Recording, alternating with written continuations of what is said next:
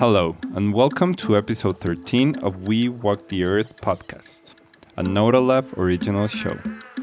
I'm your host, Sergio Isauro. We Walk the Earth is a space for discovery and learning about other people, their paths, and how they connect with our own.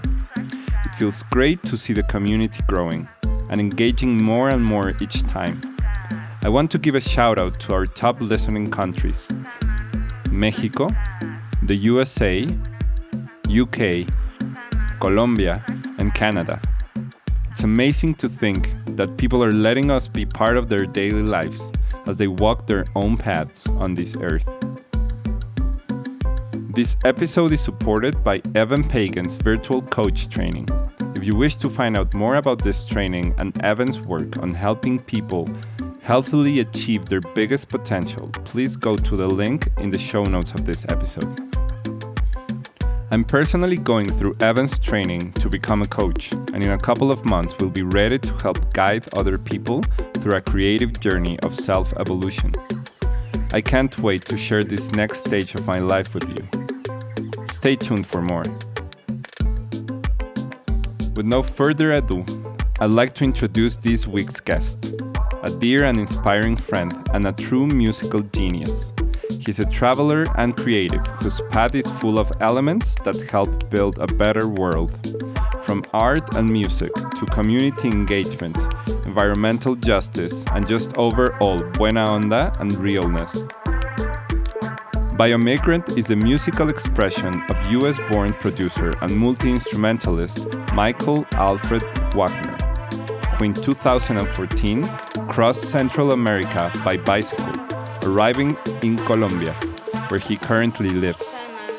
With his mix of digital beats production, live instrumentation, traditional Latin American music, and field recordings, he has brought joy and surprises to dance floors across the Americas and Europe.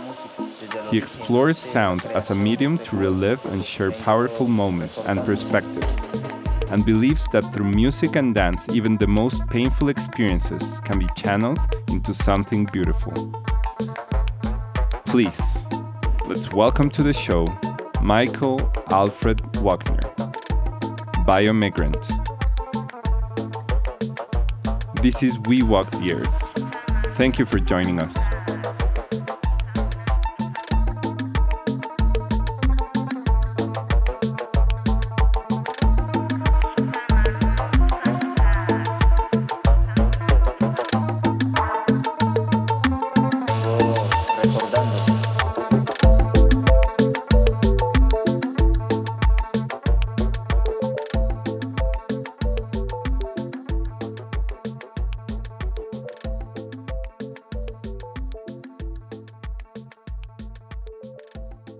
Hello, Mike. Hey, how's it going? Thank you for your time. No, pleasure. I'm really, really happy to be recording this podcast with you. I actually thought about wanting you in the podcast a long time ago, but as I told you yesterday when we were talking, I really rather do this in person. So I was kind of like just waiting for the moment. And just to give some context to the people, we are here in Tequisquiapan. I'm super happy that you're here in this like place where I grew up, my hometown. So it's really good to have you here. Yeah, it's a treat to be here. And you've been working on some music you recorded recently. Yeah, right now what I'm working on is a collaborative project with a group of musicians in Veracruz, here in Mexico, based around a traditional music style called son jarocho. Mm-hmm. And I spent about a week in Veracruz, in Jalapa, and like the outskirts. And just friends connected me with friends, you know. It's like I showed up to the homie Edwin's house and literally like got there, and 5 minutes later he's like, okay, so what are we gonna do? And we just like cracked open a project and started working, and we wound up like time went really fast. And did you talk to him about making music before you got there? No, I don't think we even talked before I got there, really. Like we sent like maybe a ever, couple messages. Okay, yeah. wow. No, like another friend who does some booking here and just knows a lot of folks, had an idea from a while ago that he wanted to work on a project bringing so son is one of like the strongest traditional music styles here in Mexico, right? And wanting to bring that. So he was on tour with Rodrigo Gallardo, who's an amazing from Chilean Chile. musician. Yeah. And they realized that like all these kids in Mexico were singing along to this Chilean folk music, right? And he kind of had this moment where he's like, I mean, this is awesome, but why are we singing and dancing Chilean folk music and forgetting about the music that's here, you know? And so from there, he was excited about like making this sort of meeting happen. And he just introduced us, and literally like some friends dropped me off at Edwin's door, and like we went up and said hi, and he was in his studio, and yeah, we just started working, and it was amazing. It was like really, really fluid. In a couple weeks of recording, we got the bones of probably 5 or 6 tracks. And it was something where, you know, he grew up there in Jalapa, and his mom was is a traditional dancer as well. And so he plays in some amazing groups. He plays in a group called Los Aguas Aguas, which is kind of like a cumbia tropical reggae band. But he's been a part of the sort of son traditional music scene since he was a kid. And his homies there have, you know, he grew up with a bunch of other amazing musicians, and they have this really impressive connection. And he would just call up a friend one day and say, hey, tomorrow can you come through with your harp? Or tomorrow can you come through with your medio guitarra? Or like this, that, the other. And just one by one, these amazing musicians would come through in like 1 or 2 takes, and just magic, you know? That's nice. That's so beautiful. I'm really looking forward to the music. When it's released, I'm really, really looking forward to see what happens with that. Son Jarocho is a very, I don't know, I'm just like starting to scratch the surface of it. But it's such a beautiful genre that what I like is like all music. It's very, very, well, not all music, but most of music is very, very like social and communitarian and like very intertwined with the place where it was born. I know you own a jarana, which is a son traditional instrument. When was your first like approach to son, or through what medium? Yeah, it was sort of haphazard. I was at a festival in Guatemala for New Year's. I don't know, maybe 2013, 2012, something you were like playing? That. Yeah, I had gone to a festival in Guatemala to play some music. And there was a group from Mexico, which mostly played reggae, but there was I think there was a requintero. Yeah. Requinto is another instrument from the son tradition, no? And I started talking to him later, and I sort of like had, actually from a fusion, thinking about it, when I lived in California, I had some neighbors who played son jarocho, some like Chicano neighbors. Wow. And they did some like garage jams. Like born in the US?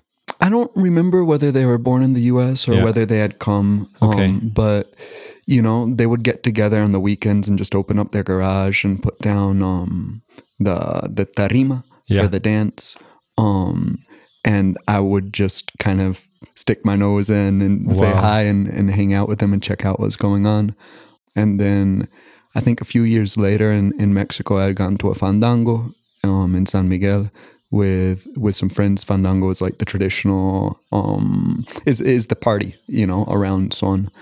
And so I had a vague idea of son when I saw this guy playing requinto and started talking to him. I was like, you know, I'd really love to learn more about this music. And he told me that he had been in Veracruz with some teachers, with some maestros.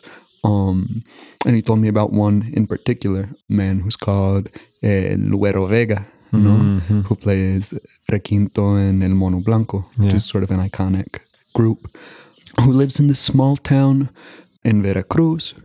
And he had told me that he was close friends with the family and that he had stayed with them multiple times.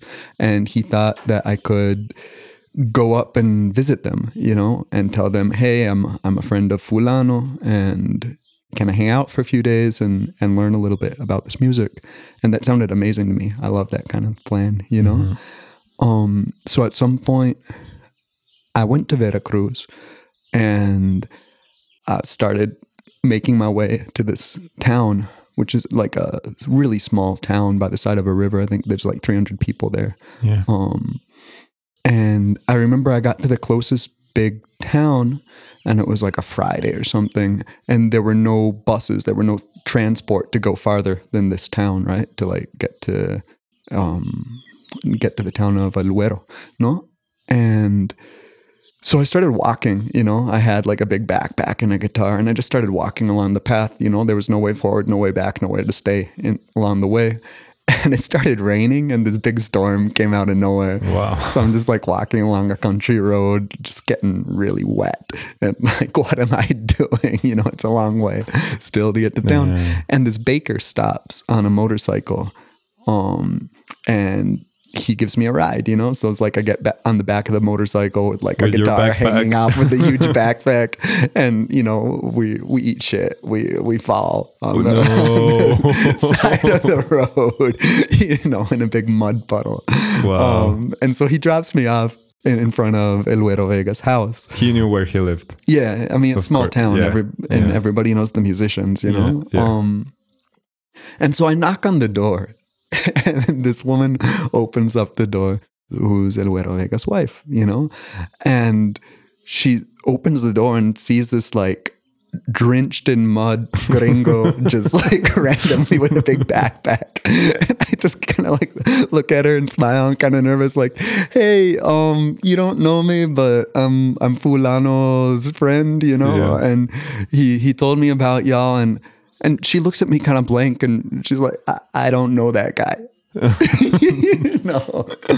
And there's this awkward moment where I'm like, okay, what's going to happen now? But really, really sweet people. And they wound up inviting me in anyway. And I stayed with them for probably 4 or 5 days. Wow. And just hanging out and hearing stories and taking a little bit of classes, doing a little bit of recording. And sort of getting a sense, you know, the family lives there and everybody in the family plays music, you know. It's like in back of El Güero Vega's house is his son who plays jarana and Son de Madera, which is another sort of iconic group. And another house behind that is another son who plays harp. Wow. In front of their house is the tia, is the aunt who dances, you know. It's like the whole gambo, you know, in the family. And I feel like it's really indicative of what you mentioned a little while ago, that like this is a format of music. Like these are people who have made their mark on the music scene, you know.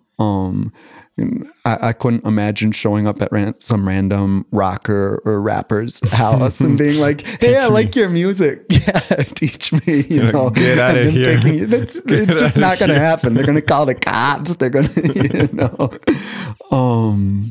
So yeah, that was an orientation going a little bit deeper into the world of son. I don't know if this was the time around, but I met you when you were traveling from the US to Colombia by bicycle, or from California. Am I right? Or I think we met the year after. Okay.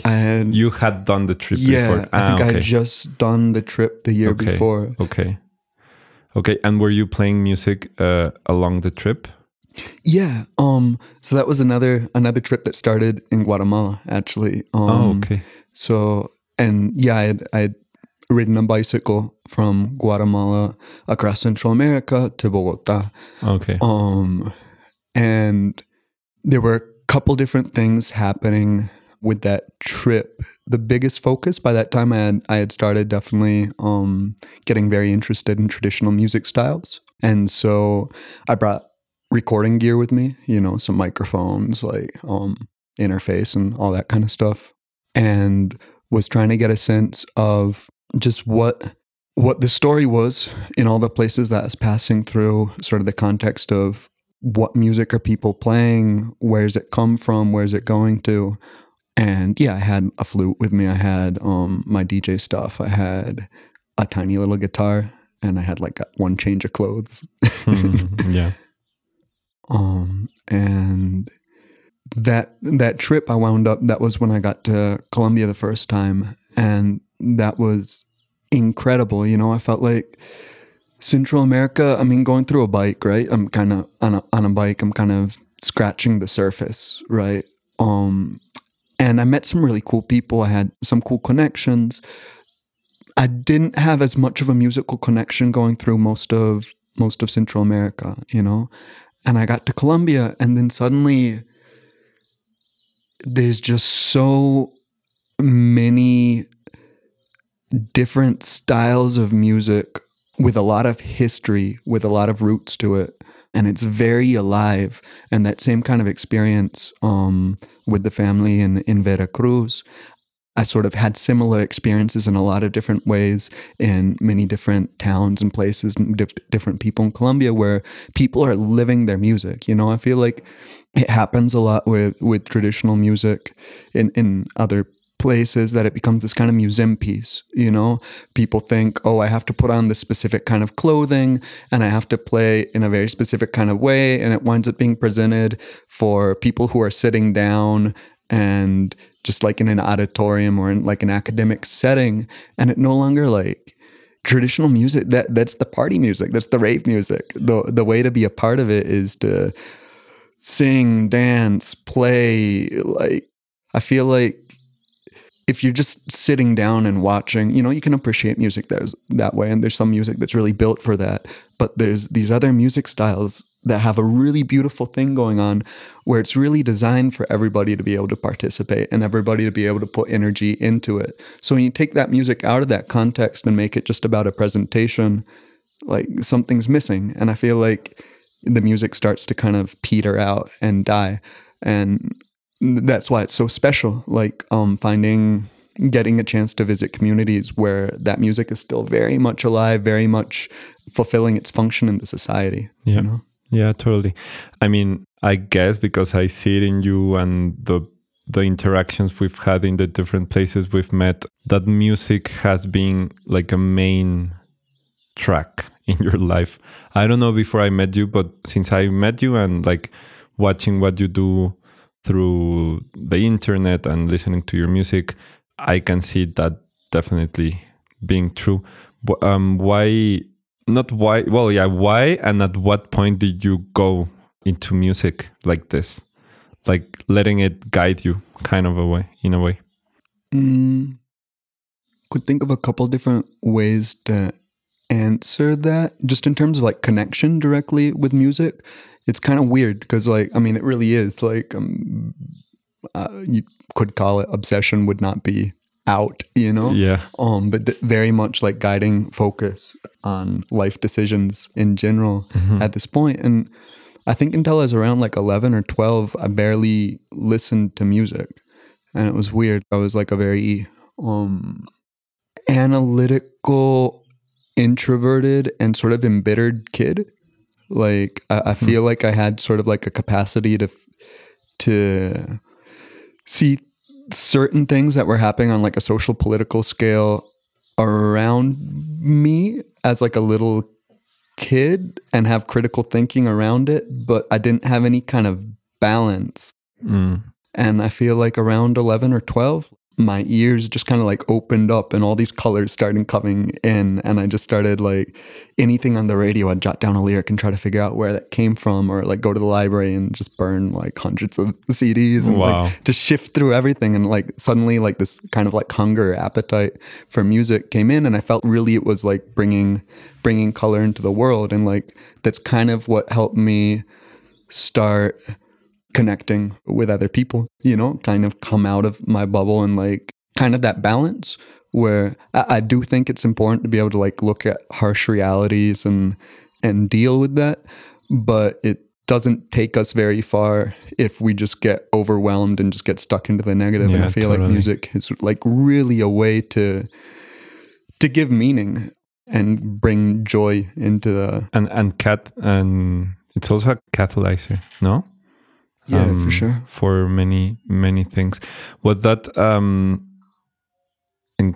like you encountering music?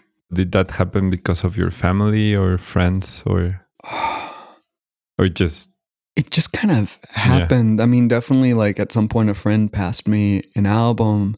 My parents and my family play classical music. Nobody is like devoted to it. So there was music around, but I'm not sure exactly what it was that like it started having a different level of meaning for me. But talking about like the orientation, sort of the other part of what you mentioned a little while ago, for example, the bike trip, right? Like I did the bike trip because I heard a remix of a traditional marimba group from the Colombian Pacific. Like literally one track, like the Uproot Andy remix of Homenaje a Justino, which sort of like a tropical party staple at this point. And there was something in the sound of the marimba de chonta that I hadn't really heard that instrument before. I hadn't really known I was listening to that instrument before. And there was just something in there that like really spoke to me. And it's like, there's something you need to understand or know about or experience behind the sound. And I feel like in a lot of ways, music works like that. It's another kind of magic piece, you know. It's it's this flag that is put up that represents a whole culture, worldview, reality, way of being, and can really help us like find our people, find our places, because it, you know what, more than words, it like transmits that whole way of being, and it kind of pulls us towards the things we connect with. Yeah, totally.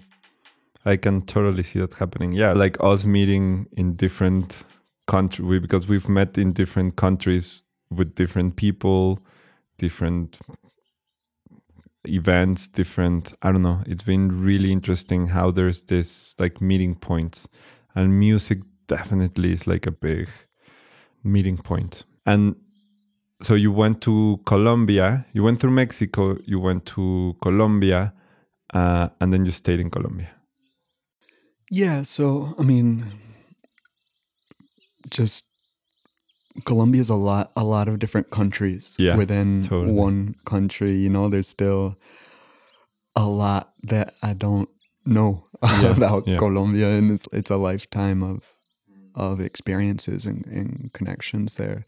But yeah, it's been a really something I really appreciate about the country is also like we're talking about these traditional music contexts that often take place in smaller towns, you know, and I feel like Colombia's like in the cities, you have also those kind of like globalized connections and influences and technology and access to these different things and worlds and other ways of being that coexist with these realities of traditional music and realities of smaller towns and realities of cultures that have maintained an outlook very distinct from the sort of Western globalized imprint. So you have both those realities together. And so the meeting ground, you know, I think in permaculture, there's this idea that the borderlands, you know, are sort of the most fertile points where you have all this exchange from an ecosystem, but also culturally. I feel like these border points of cultures, worldviews, realities create some really interesting possibilities and sort of continue an important conversation of what culture are we creating, carrying forwards, participating in, moving forward on both a local and global scale. Yeah, totally. And you mix electronic music with traditional instruments, and I mean, I can see a lot of your inspirations coming from these travels and different kinds of music. Where's this, like the meeting point between the two? How have you done it in a way that for you feels respectful, and also where you're like where you are pushing yourself and the boundaries and creating something new. Like this meeting point of taking something that's been there for hundreds of years and mixing it with a thing that's just new. And how do you do it in a healthy way? Because I can definitely see you doing it healthily. I love it. It's so inspiring. Thanks. Hopefully it's in a healthy way. It's definitely always going to be some hits and misses and like definitely get things wrong. But for me, a lot of it is really important that it comes from like direct personal experiences. You know, it's like I personally am not making son jarocho music. I'm not making curulao music. Like I can have experiences with this music and sort of bring those experiences through the filters of my own experience and reflect that in a different way. It's not the original traditional roots music, you know? It's a sort of a response to that. And then also being able to collaborate with folks who grow up in one tradition or another is a really powerful thing. I think electronic music too, more and more, it's not so much, I try not to think about it so much as a genre, as like a tool set, you know? And I think it's a tool set that can be applied in a lot of different contexts. I also think, so a friend, Alex Tenorio, who's an amazing dancer and choreographer from Tumaco in the Colombian Pacific, lives in Medellin, has a foundation, Dance and Music Foundation, and they do these contemporary dance, sort of narrative dance pieces inspired by roots music and dance from the Pacific. He had a really interesting way to talk about fusion, right?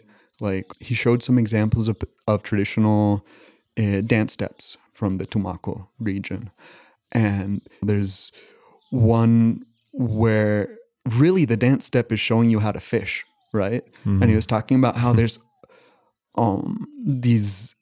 these dances that are transmitting important information. They're actually talking about how to survive in the territory. His dad, who's also an amazing dancer, goes even farther and has some dances that talk about certain sicknesses. And within the dance, there's information about how to cure those sicknesses, you know? So anyway, he was talking about this and he was showing like the fishing move, right? And he was like, okay, so I can base myself in this and modify the move and throw my hands over my head or whatever because it looks cool and it feels nice. And I can say, hey, this is a great dance step. But it's important for me to like differentiate this and not present it as, hey, this is a cool dance step, traditional dance step. Look at me do this amazing traditional dance step, right? Because within the context of the information that original dance step is passing on, if you change that move, suddenly you're throwing the fish away. You know, you're going to starve to death. Like it's not.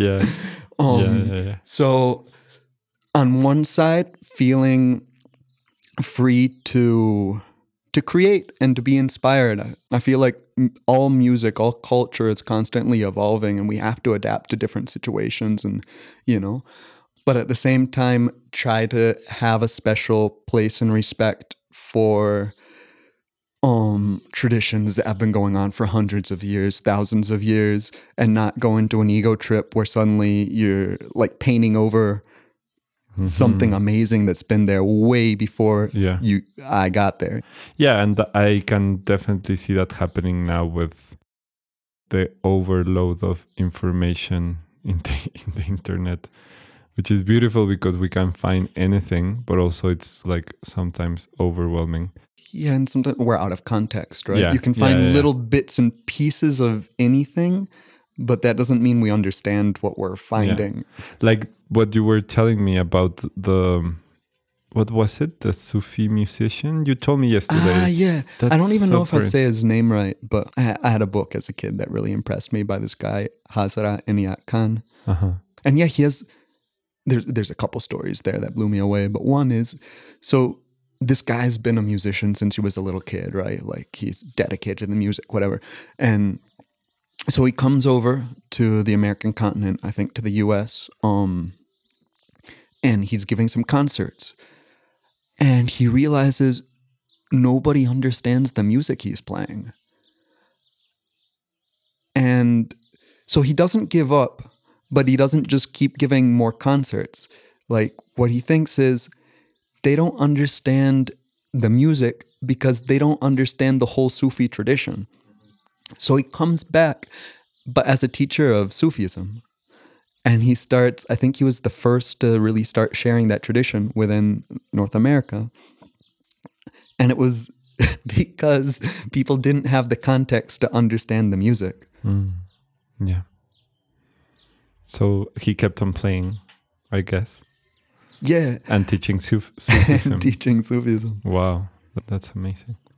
The other thing that impressed me about his story, or kind of shocked me a little bit, I mean, like talking about like dedication and music, like, okay, so here's this guy who, as a little kid, adult, like music has been a centerpiece of his life. And at some point he stopped playing.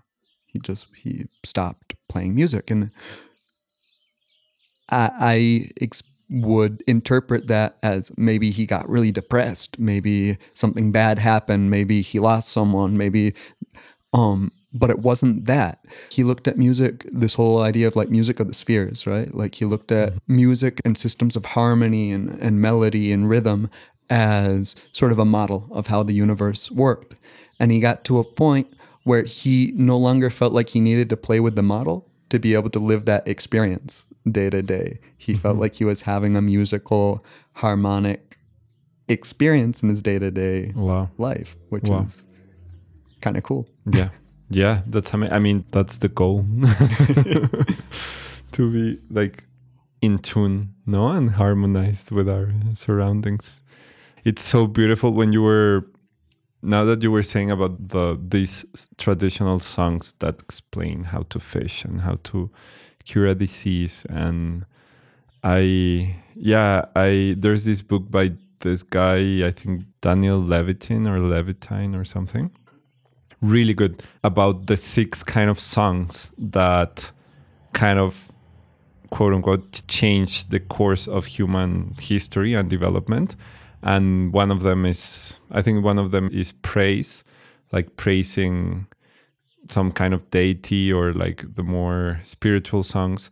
And others like the war songs, the different kind of songs. And one of them is knowledge and everyday life songs that teach you those things. And it I don't know, it in a way it's so exciting to think that music has been a way of telling stories and communicating and expressing ourselves. And now I think it still is for a lot of people, but now also it's hard because music has become a commodity that is consumed. And I think we are very detached. I mean, I say we as a Western dude, I don't know, but that I in Mexico, but like I don't remember. Yes, my grandparents grabbed the guitar and sang a few songs, but there was not like a musical sharing tradition, you know? And I don't know if you had that while growing up. So growing up, there was music around the house, again, classical music, which as a kid, I would listen to classical music and go with my mom to like a symphony or something. And that was while I was like, wouldn't listen to any kind of pop music or whatever. You know, I had this weird block and then anyway. But I feel like I didn't have a deeper connection. I don't know how much like what we're talking about with culture and worldview and knowledge kind of being passed on. I don't know how much of that I felt with the classical music. Yeah. In general, I feel like our Western society has a lot of holes in it, you know? Yeah. And I think within this continent, which is very westernized, which is very globalized, but there's also a lot of other parallel realities and ways of being within that. And I think really in some way, I'm very grateful to music as something that's helped create bridges and create connections with people who grew up in very different realities to my Yeah. own. Yeah. And I think beyond even like the music, like what I'm most grateful for are these opportunities to feel and share in other ways of being and other ways of relating, you know? And I feel like music has really been a vehicle for that. And yeah, it's something that can connect us across language barriers, across class barriers, across all that, kind of just cut through it, and you can feel the humanity of the other person and relate with each other from that point, Yeah. which doesn't always happen. Yeah, in a way, we're a bit more open. Not that we are more open, but like we can open more easily through the arts, I think, and through being surrounded by expression. And at the end, that comes from our feelings, you know, and being human. So that's like where we connect, I think. And going back to the idea of music that transmits sort of a lineage of information. It's like this whole idea of kind of culture as a living thing, and us as like agents or little bacteria making up the body of cultures, you know? I remember going to the house of a Cuban percussionist who plays bata, the music around Santeria, no? And I remember going to his house for a class. And the first thing we did, the first thing he showed me was this kind of altar that he had with the family tree of his teacher and his teacher's teacher and his teacher's teacher and all the students. And I remember feeling really strongly this idea of, and it wasn't even so much veneration of the teacher. I mean, that was an element, but it was more like them all being custodians of this living being, which is this specific branch of a specific style of music, you know? Wow. And that level of love and attention and awareness that there's something, like we talk about like biodiversity in nature, and we talk about like how every species has like this importance, and if every extinction we lose something that you never get back. And we don't really, I mean, talking about plants and medicine, like we don't have a way to conceive of all the beauty and all the tools that we're losing with every extinction that passes every day. And I feel like basically the same thing happens with musical styles, you know? Yeah, totally. I love that idea of being a custodian of a tradition, or in this case, a style of music. I never thought of it in that way. That's beautiful. That's so beautiful. Did you meet this musician in Cuba? That was in California. In California, yeah. Wow. Yeah, I mean, the States, California especially, but the States in general, the melting pot situation of like so many people from different contexts. It's, I don't know, it's very interesting. It's very interesting what it generates.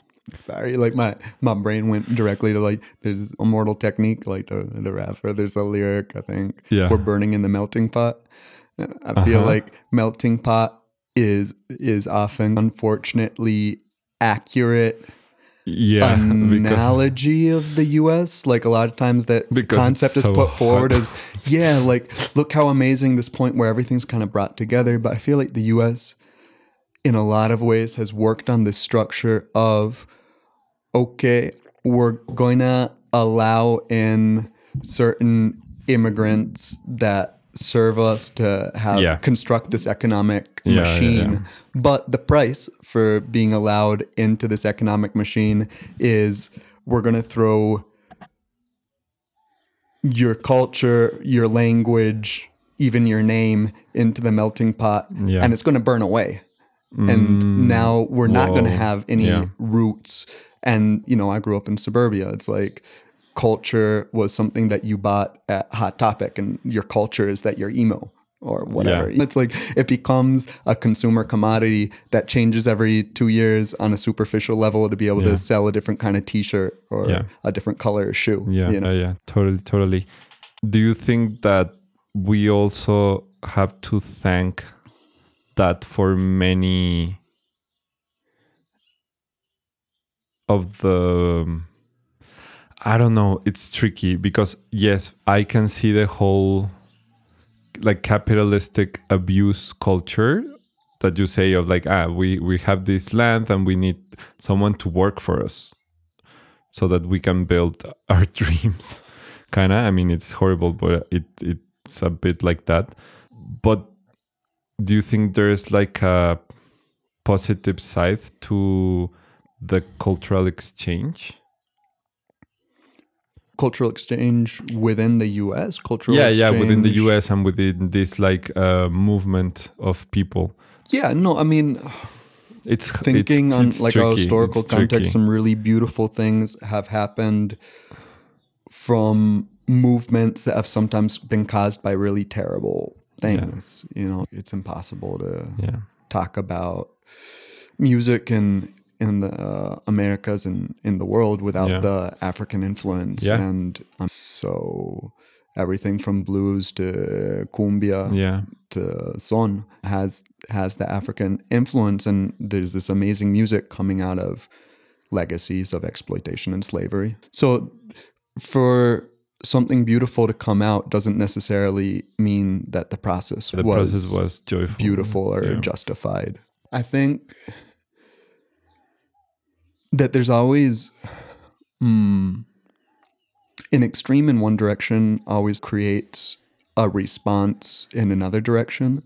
So I do see something interesting within sort of ground zero of the modern neoliberal capitalist state US, right? Like there's been some interesting alternative movements that have also had repercussions around the world, partly because the system is so far in one direction that it kind of creates people looking for responses in other directions. And so you do start exploring other possibilities there, you know, and sort of counterculture movements from within Europe and from within the US that have created interesting things that have then also made it to other parts of the world and mixed with other ideas and generated other possibilities. Do you think these counterculture movements are like a natural response to try and find a way to heal this like trauma? Yeah, I think there's a lot of truth in that, which doesn't always mean that it works, or that doesn't get lost along the way. But I do think there is sort of, if I'm doing something that hurts myself and I can realize that I'm hurting myself, I'm going to want to try to figure out a way to do it differently. Yes, totally. Have you seen it work somewhere? The healing of not necessarily counterculture movement, but like healing through music or through art to some of these things that keep us from, I don't know, being at our best socially, culturally. I mean, on a just a direct personal level, like I'm pretty convinced that I'm here because I was able to find a connection with music that is helping me make sense of the world around me. So on the most direct personal level, I think that's a real thing. And I know a lot of the relationships, a lot of the friends who are like most important to me, I've found within spaces, sort of alternative spaces, trying to create little bubbles of other realities as like test runs, and then we're all trying to figure out how that gets brought back into the fold and like applied on more of a day-to-day level. But yeah, I think, you know, it gets frustrating because then it also gets turned into stereotypes and memes and abuses and it's like there's a lot of people getting carried away with the idea of medicine music and shamanism and psychedelic traditional medicines that have a lot of really beautiful things, but then they're also kind of brought back into the same context of becoming a commodity, and so they start losing meaning. But that doesn't mean that the things happening on more of a slow, little by little, maybe a little less advertisement and shiny colors level aren't real, you know? Yeah, totally. Yeah, it's tricky to get the best of it without contaminating it.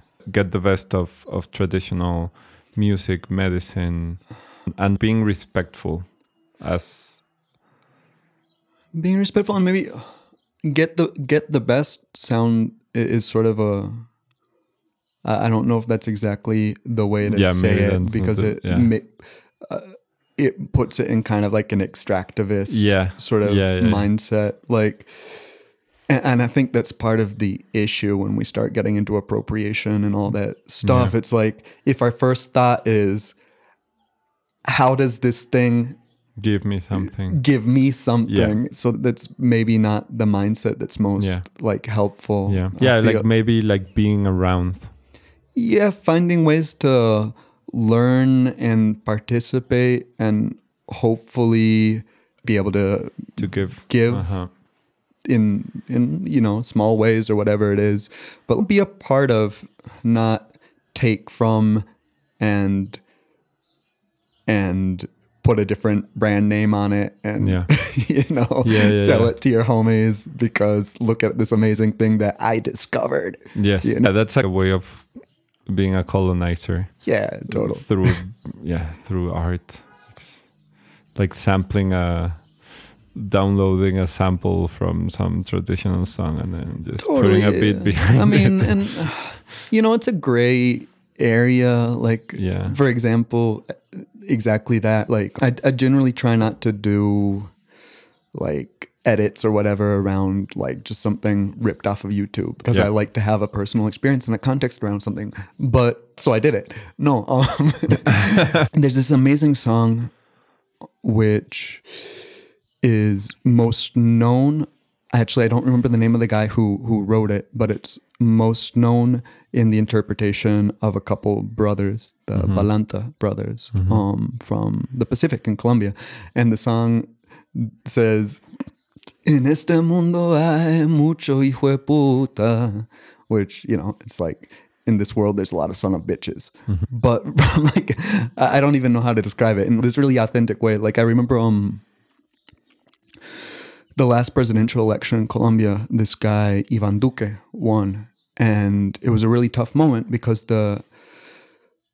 obviously Colombia's been going through this whole civil war, like this just terrible, long, violent thing.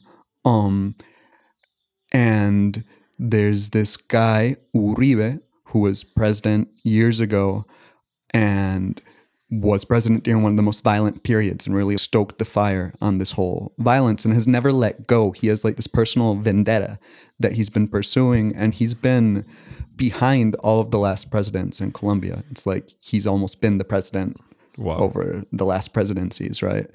And one of so this guy who entered as his puppet, Santos, the president before the current guy, broke away from him and agreed to this historic peace deal with the major rebel group after 50 years of civil war. Like, this is a big thing. And if you look at the peace deal, it's actually really beautiful. Like, this is a conflict that started on sort of idealistic grounds and then got really muddied by drugs and just the repetition of violence. Cycles of violence really whittle away at idealism pretty quick. But you look at the peace deal, and it actually comes back to trying to, one, in a very conscious way, reintegrate the society and look at how the society can heal from 50 years of conflict, and also address some of the roots of the conflict, which is majorly land inequity. You know, trying to make stronger rights for small landowners, which is a major theme in Colombia. You have a few people who own a large portion of the country. So you have this peace deal, which is moving in a really, like, how did this even happen? This is sort of incredible, you know? And then Ivan Duque won the presidency by just a little bit. But so he was the guy that Uribe put. Okay. So he came in and he immediately started tearing down this whole peace treaty. It was like, see the possibility of a 50-year conflict finally coming to a close, starting to heal, and then somebody comes in and just tears the wound open again. Wow. Strong moment. Anyway, so I had remembered when I was hanging out with friends in Tumaco, this song, like the En este mundo hay mucho hijo de puta, no? Yeah. And I just needed like release or whatever. And I found a copy of it on YouTube, downloaded it a la mala, and did an edit. And it's funny, it's like one of the tracks on just like SoundCloud or whatever that got like most plays or whatever. And when I posted it, this guy wrote me on Facebook. And generally when people, I don't know, Facebook is not famous for being a place for like real dialogue to happen. Consciousness and empathy.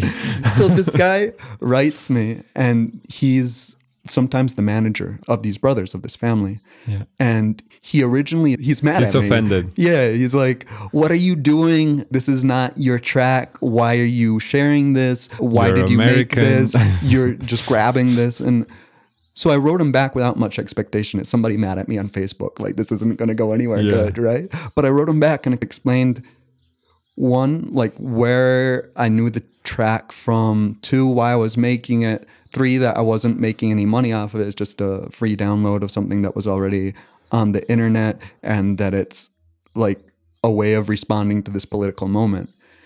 And we actually stayed in touch off of that. And when he organized a tour of this family in Bogota and was doing a recording session, he wrote me and he invited me to come play guitar. Wow. On the recording sessions. That's amazing. And I got to hang out and drink viche with the family and show them the edit, and they were stoked on it. And it was like, you know, so just coming back to like the gray zones. Yeah. It's like, okay, so generally it's not such an ideal thing to just rip something from YouTube and make an edit. Yeah. But then again, some interesting things and some beautiful encounters can happen from that kind of space too, you know? Yeah, and there's like a tribute approach to doing something like that. Or like just trying to take advantage of a sound to have people applaud you or sell some tracks online or something. Intention goes a long way, for sure. Totally. It's not everything, but it goes a long way. Yeah, totally. That's crazy. So you're going back to Colombia next Friday, like next week, after a long time of touring, kind of touring and living in different places, right?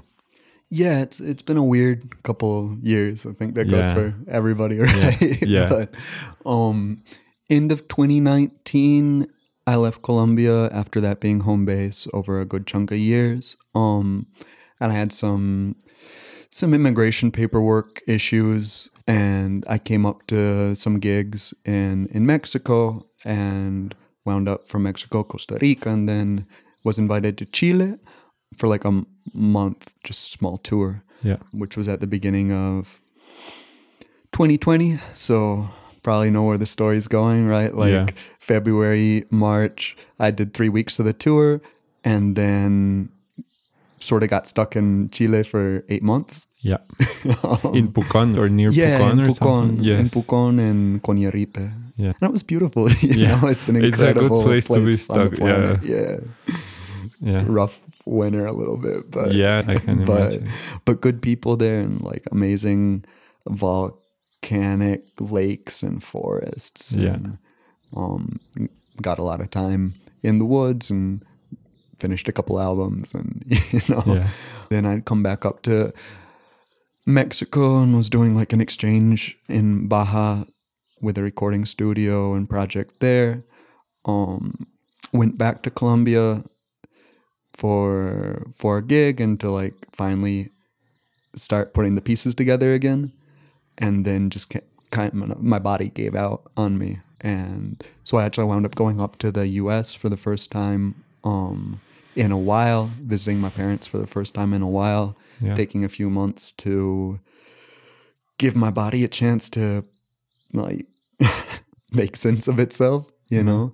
And from the end of last year, I've been here in Mexico doing gigs and getting the confidence back that my body can take care of itself. Yeah. Which is going well, happily. And yeah, excited to head back to Colombia. And it feels like it's gonna be sort of restarting. It feels like processes that were going before kind of ended, and it's gonna be to see what's new. Yeah. And also a new you coming back, no? Yeah, for sure. Always. Nice. And like in this process, how have you seen the music, the scene that you're tapped into change? What, like, how have you seen it change, and where do you think it's like heading? It's interesting. It's like I feel like when I was starting this project, kind of from the electronic context, I didn't have a scene. I mean, there were lots of things happening around the world, but I didn't have a direct connection to it.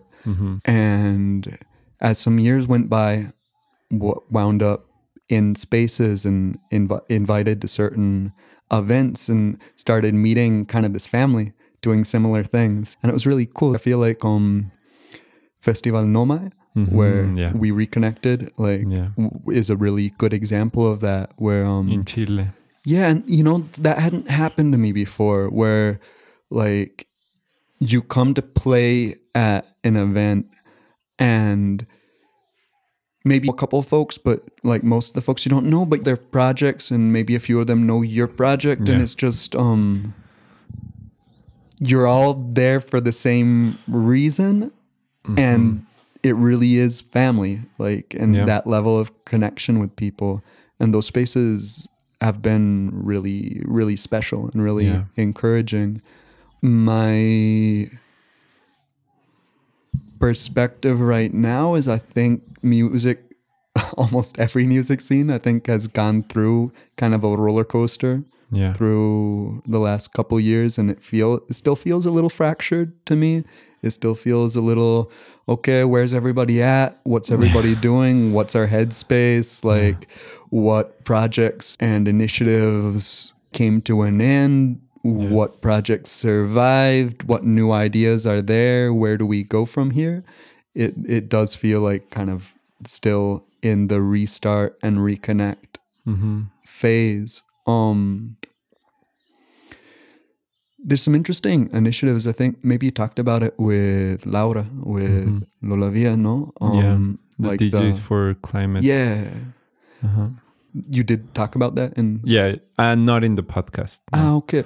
So I think she went into collaboration with them after we recorded. Got you.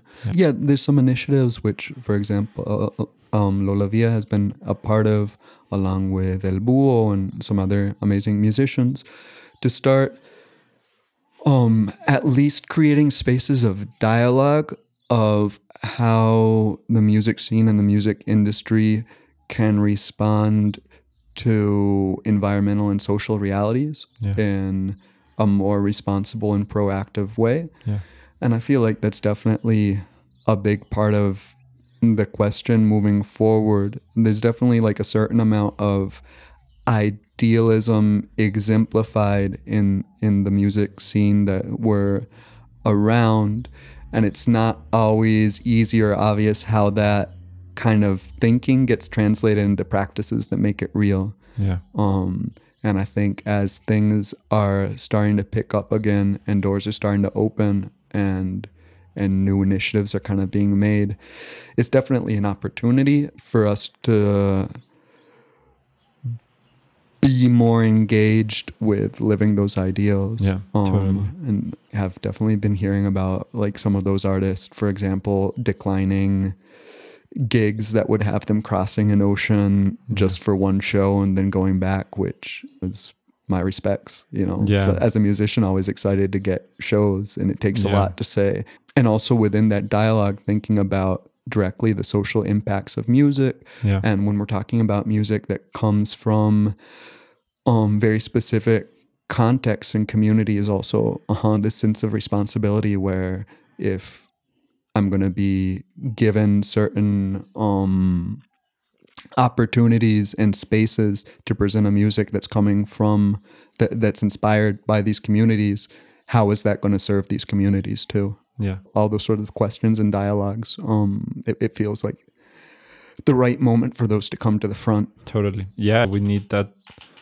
We really need that. And we need everyone involved in these scenes and these situations to be part of this dialogue, no? The musicians, the promoters, the venue owners, eventually the government officials that And give the public, the like public, us yeah. as like audience, also like how are we participating in Yeah. these spaces, Yeah. you know? I mean, as I understand it, it's sort of a manifesto. It's sort of a open invitation Yeah. to be part of the dialogue and to take actions and to connect with other people who are trying to move in that direction. They do a event series, Yeah. which raises money for environmental causes, Yeah. which they always put out an invitation for people in whatever part of the world that want to organize an event as part of it. So there's definitely open spaces for participation for whoever wants to be involved.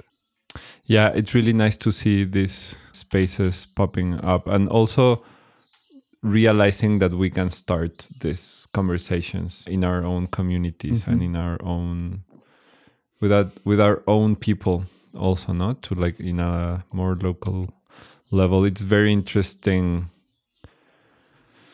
I think it's a very interesting thing about the internet that we can connect like this DJs for Climate Action initiative. You're connected to people all over the place, like all over the world. And sometimes it's very interesting, the process of how to connect this global community to your local community. Sometimes for me, to be honest, it feels like it's two different realities. Me in this town, for example, in this community, if I go to like Mexico City or like a bigger hub, it feels more connected to this like global community. So taking action from there, it's like sometimes easier because it's like there's more people readily available to jump on some projects or initiatives. But depending on where you are, I think it's interesting to create this interface between the global and the local. For sure. And on some level, local is where it becomes real, right? Yeah, exactly. Global is a beautiful place to throw ideas around. But until you or I like figure out how we're going to do something with just a couple of homies around us on more of the day-to-day, like it's just ideas, it's just us talking. You know? Yeah. Well, it was tricky for me growing up here in this not so little town, but it's definitely not a big city. I grew up here and I was, because of many reasons, like media and TV and movies and stuff, I was always looking out. I was always looking out, like my dad's and my CD collection there is full of US music. For example, like rock and blues and this. And I was always looking out.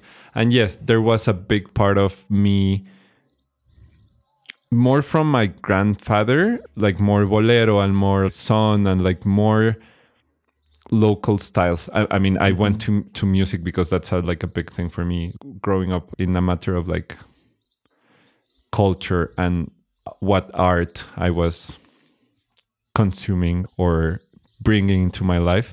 But I really took a while to start developing an interest and a taste for what was around me, like here. And it's been interesting. That rings really true for me, and it feels like a big part of like coming back to, okay, so why are we talking about traditional musics? And even more than that, it's like this whole idea that like basically you have music from Europe or maybe now like the Asian pop machine or something, and everything else is world music is really crazy. Like we're fed that world music thing really like creeps me out. It's like, oh no, why?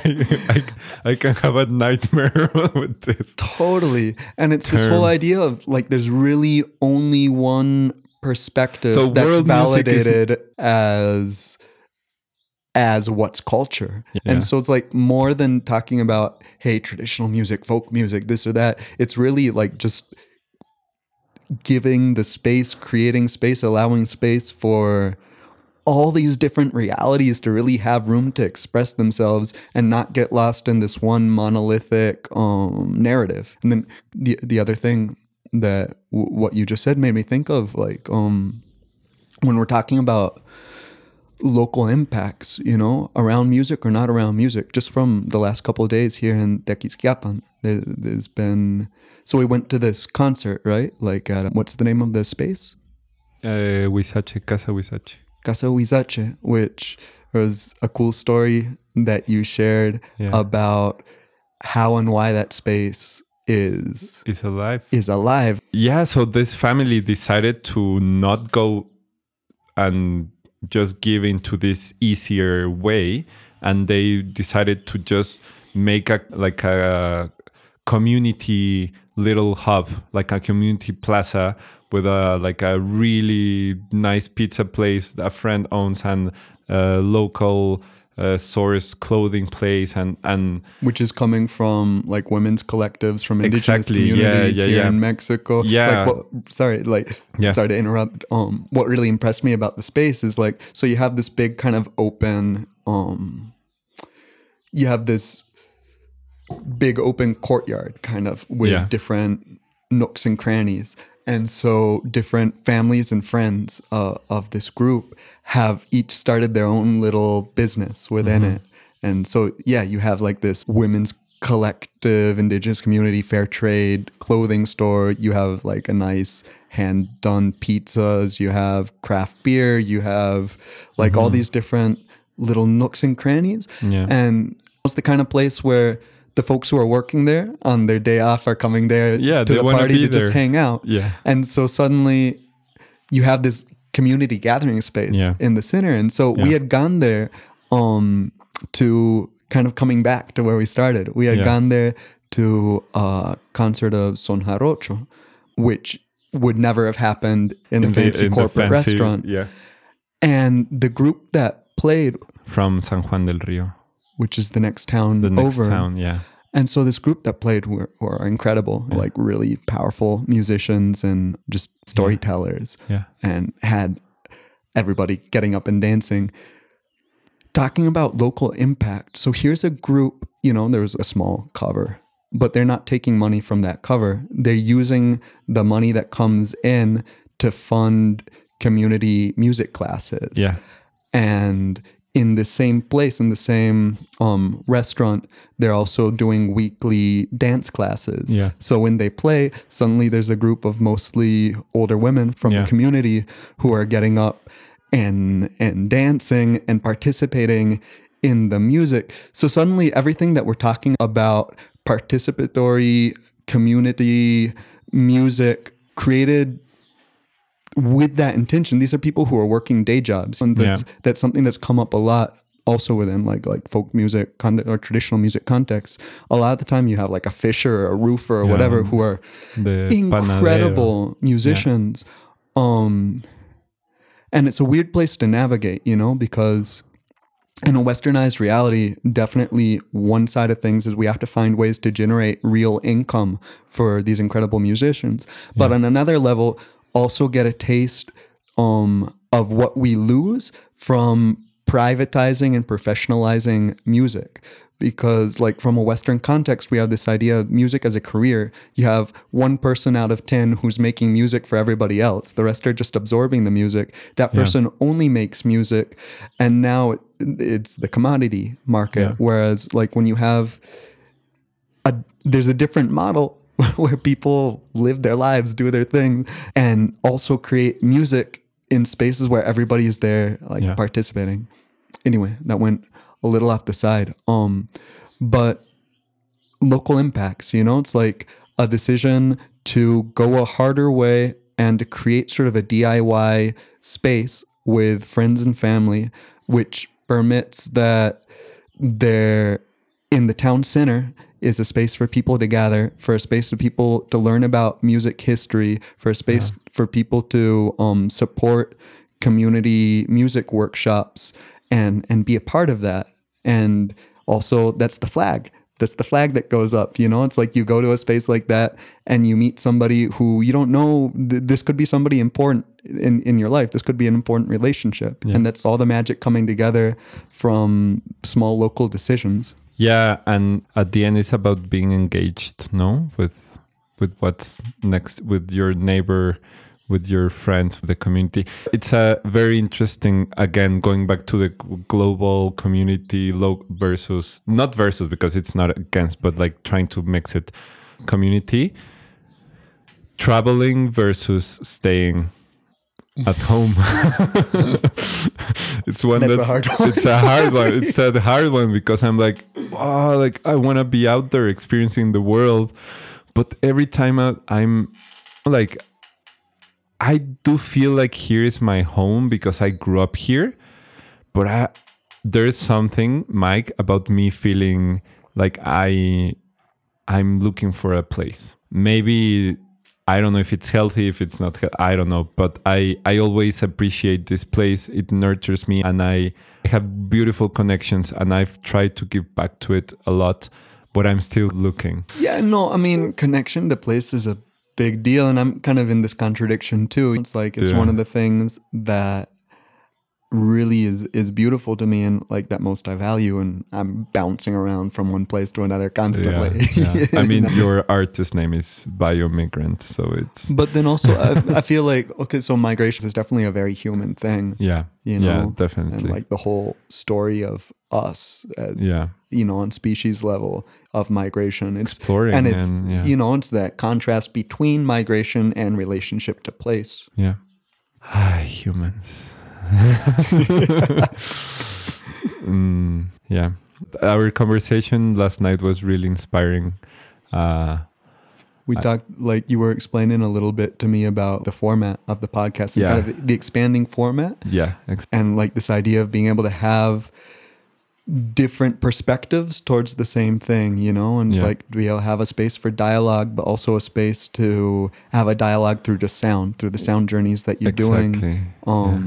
And we were talking about the potential to have a closer link between the themes explored in the conversations and the sound journeys that are being presented, and hopefully get a chance to put together a sound journey for y'all. I think we both share this love of field recording. Yes. And being able to like really sink into sound and like really feel experience of place and time through these recordings. Yeah, I mean, for me, it has been a very beautiful tool to connect with myself and with my surroundings, sound and music, yes, but like just paying attention to the sounds.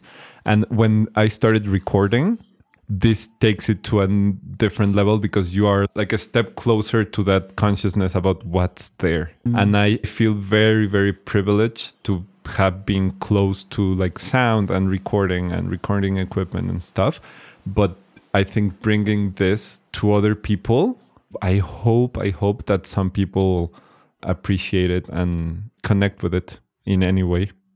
I think there's something really special there too. I've been able to do some projects with radio with some friends in Colombia, and like a big part of that conversation is in a world where we have cameras everywhere, like we as humans like tend to latch on to the visual, and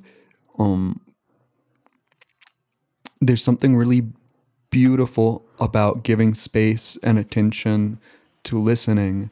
And I feel like there's some parallels between a listening session and reading a book versus watching a movie. You know, it's like you read the book and obviously you have a certain level of participation in creating that reality. You have certain cues and the rest of it you fill in yourself. I feel like listening sessions too, it asks a little bit more of the participant to like place themselves into it and have the presence with it. And I feel like sound has this really magic ability to transport us in space and time, you know? And so these listening sessions, I feel like, are a way to give ourselves the chance to have that experience. Yeah, definitely. Yeah, very looking forward to collaborate more. And also to have your music in the podcast. Thank you, Mike. Thank you. This has been a really, really lovely conversation. It's been fun. I've learned a lot. Right on.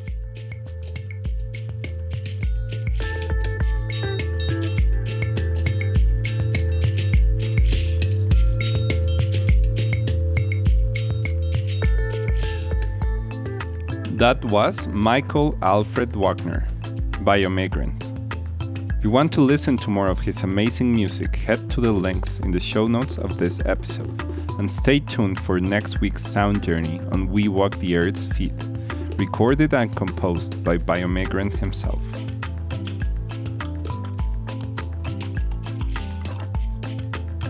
In today's Poetry Forest, Virginia Vigliar shares with us Disarray in Unison, written by herself.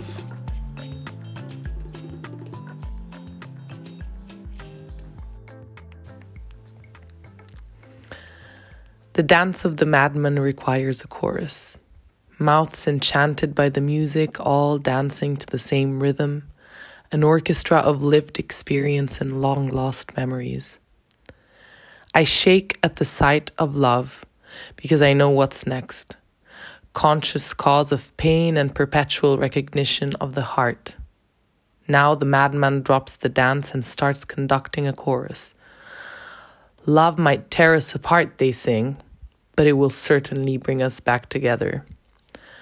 The mouths, they keep on singing. I cannot promise you forever, but I can tell you about tomorrow.